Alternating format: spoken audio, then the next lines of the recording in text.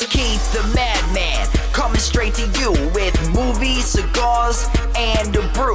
Discussing movies while kicking back, whether they are good or they're bad. With the hottest movies and non-released, I am talking about details and what I see. So tune into the podcast while I vent with reviews, news, and nonsense, yeah. And now, recorded live from the capital of the first state of these great United States, Keith. So, back again, fresh from the Virginia Film Festival. This time I got to take a look at a couple movies, but the one I'm going to talk about today is Wakefield. It was released at TIFF this year for the first time, and it's made a few of the film festivals since then. This is a Bryan Cranston movie, and almost wholly a Bryan Cranston movie. It was written and directed by Robin Swicord, and Robin Swicord, among other things, was somewhat involved with The Curious Case of Benjamin Button, and another movie as well, which slips my mind at this point. But this is almost like a one-act play, not one-act, but a one-man play.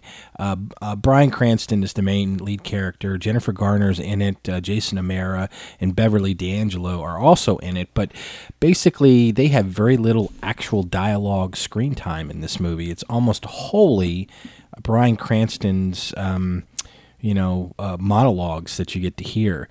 Essentially, he plays another less than likable character. This time, it is Howard Wakefield, who's a successful attorney with Jennifer Garner as a wife. 2 kids. He seems to have it all. But one day as he's coming home late, and he's getting these messages from his wife, and he's definitely looking a little depressed, and he sees a raccoon that's going into the attic above his garage, and he kind of follows him up there, and he notices his family sitting there in the dining room, which he can now kind of the kitchen dining room area, and he can look down into it, and he sees his wife preparing to call him, and she's very unhappy. And he essentially decides he's not ready to go home and face them, and so he sits down in the chair. Next thing you know, he's fallen asleep, and it's the next morning, and instead of facing his wife then, because he's assuming that she is going to, be very angry with him and think that he cheated on her, which, obviously he did not.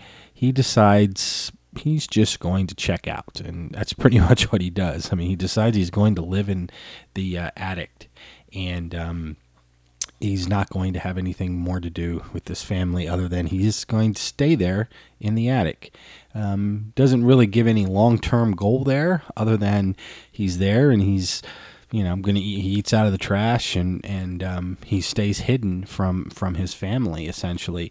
And, that's a very interesting perspective right there, because, all of it is really him filling in words around it, initially around what's going on, in the screen or downstairs below him. And it's where it's kind of comical. Cranston really shines here with his commentary on, the different people that kind of come into the house, and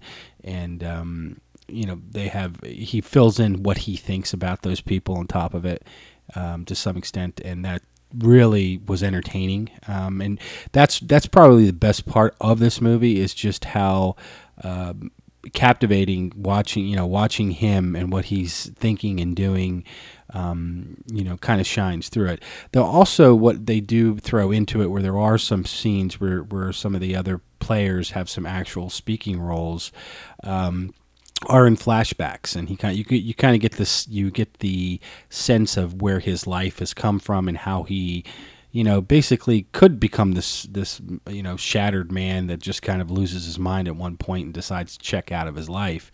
Everything he's done in his life seems to be the result of selfish acts. His interest in his wife came from his somebody else being interested in him. In fact, they even had this weird sort of thing where he likes to watch his wife talk to people, you find out all the reasons why things just kind of went sour for him, and the biggest part of it is that he doesn't value anything in his life because he never put those things in his life for the right reason. And that's not to say that this movie is perfect. There's a few strange things in it.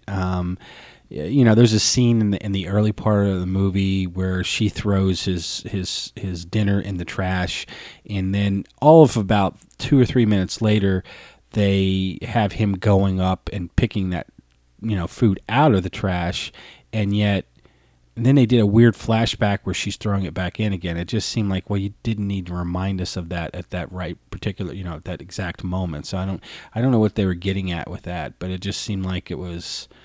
You can't think we're all that stupid that we don't remember she threw it in the trash.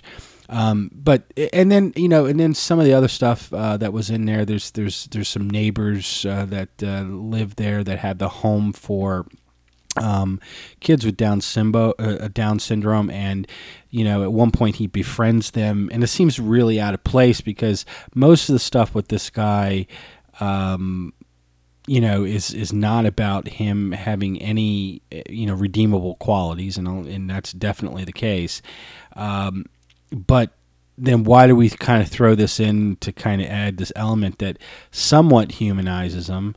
But not really to any great effect. It just didn't seem like it needed to be there. I didn't quite. I think they could have gotten to that aspect without including that there. And then overall it was a great movie though. I mean, this is really a Bryan Cranston film though, and it's probably the best thing that he's done on the big screen. He was great as Walter White, and that was definitely one of those things where you kind of are rooting for an anti-hero.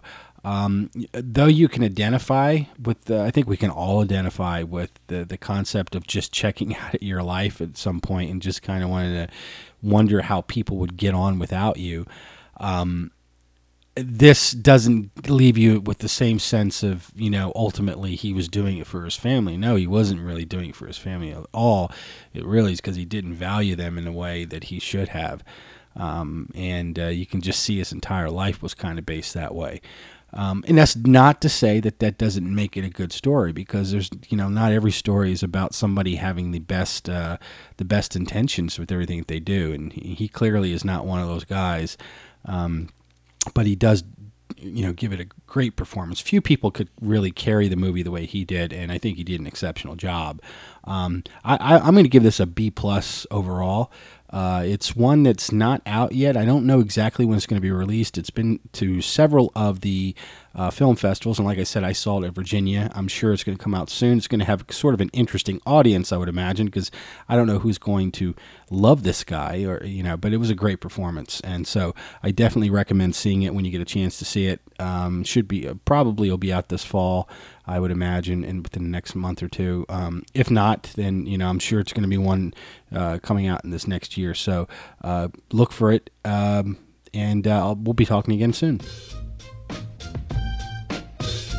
You have been listening to the Movies, Cigars, and a Brew podcast. You can subscribe to this podcast on iTunes, Spreaker, and Stitcher. Find reviews of other movies, cigars, and beers at moviescigarsandabrew.com. Give a like on Facebook or follow Keith on Twitter @MovieCigarBeer. Your trailer is coming up next.